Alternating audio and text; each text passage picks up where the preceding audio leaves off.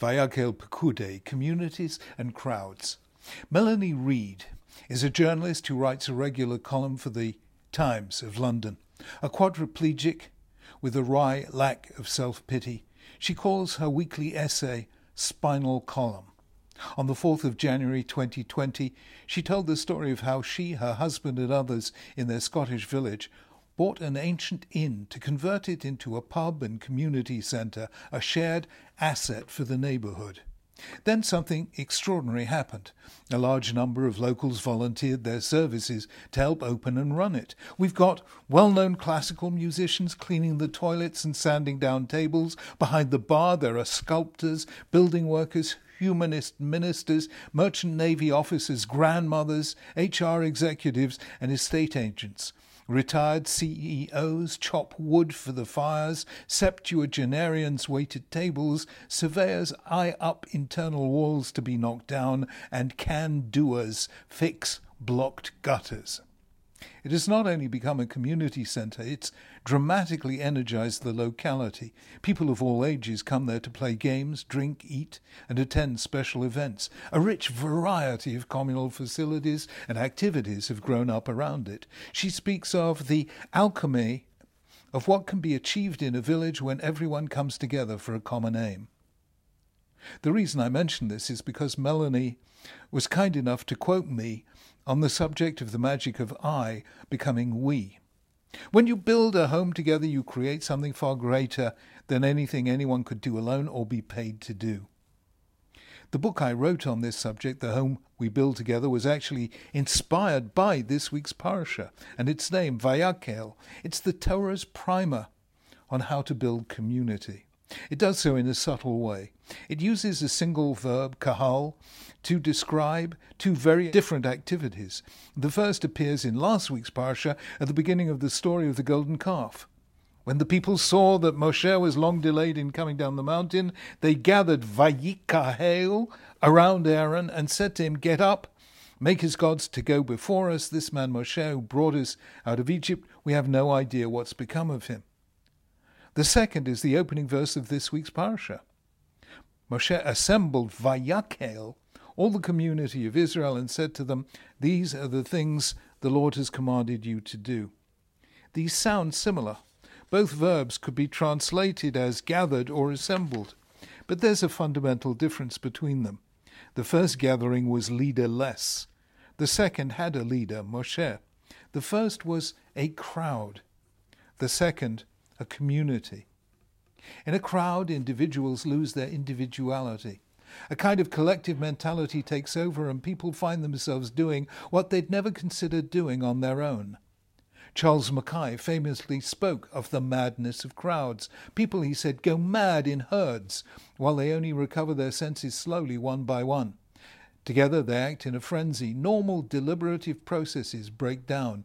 Sometimes this expresses itself in violence, at other times in impulsive economic behavior, giving rise to unsustainable booms and subsequent crashes.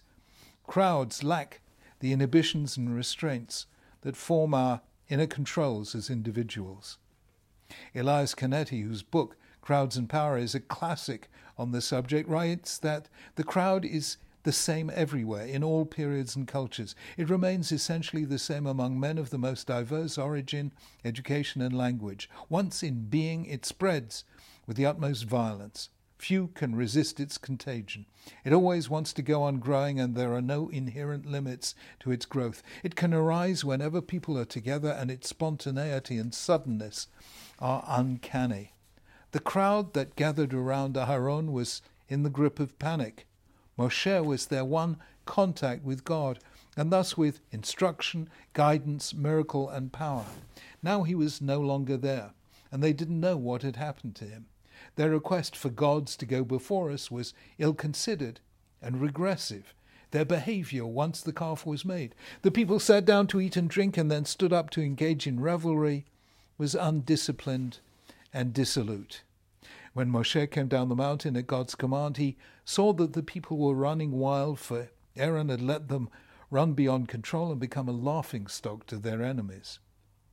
What Moshe saw exemplified Carl Jung's description the psychology of a large crowd inevitably sinks to the level of mob psychology.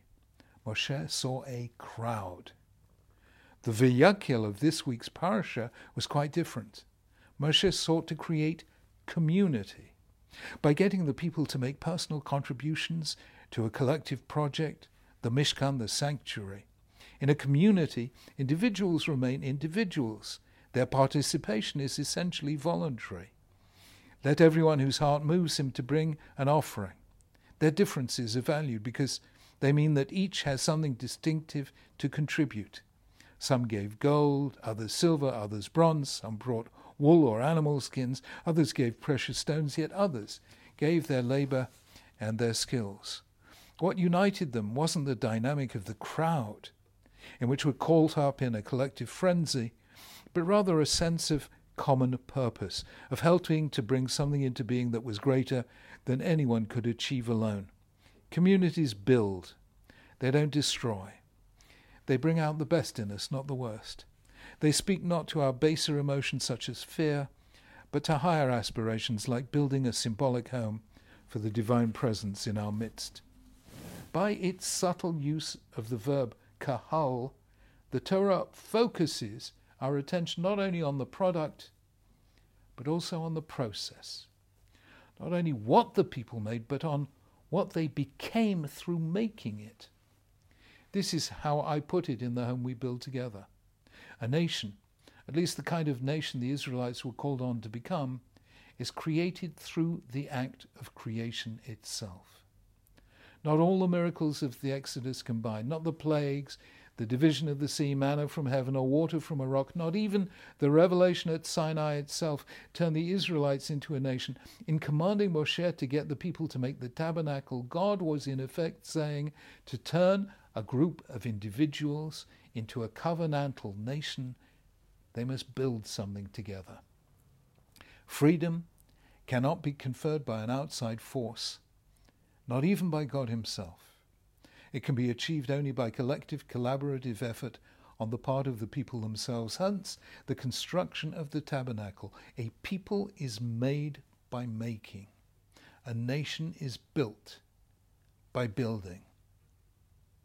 The distinction between community and crowd has become ever more significant in the 21st century. The classic example is the Arab Spring of 2011. Massive protests took place throughout much of the Arab world in Tunisia, Algeria, Jordan, Oman, Egypt, Yemen, Sudan, Iraq, Bahrain, Libya, Kuwait, Syria, and elsewhere. Yet it turned rapidly into what has been called the Arab Winter. The protests still continue in a number of these countries, yet only in Tunisia has it led to constitutional democracy. Protests in and of themselves are never enough to generate free societies. They belong to the logic of crowd, not community.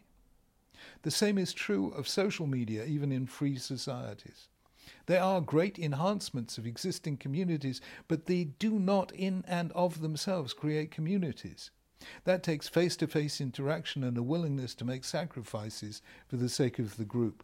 Without this, however, as Mark Zuckerberg said in 2017, social media can contribute to divisiveness and isolation.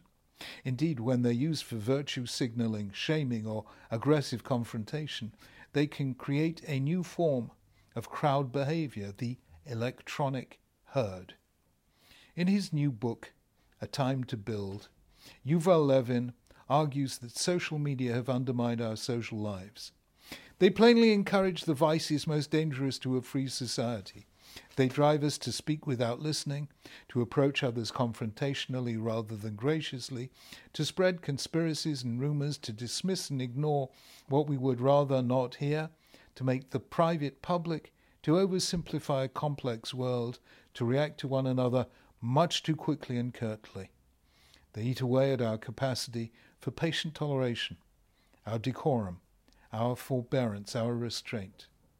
These are crowd behaviors, not community ones. The downsides of crowds are still with us. So too are the upsides of community, as Melanie Reid's Scottish pub demonstrates.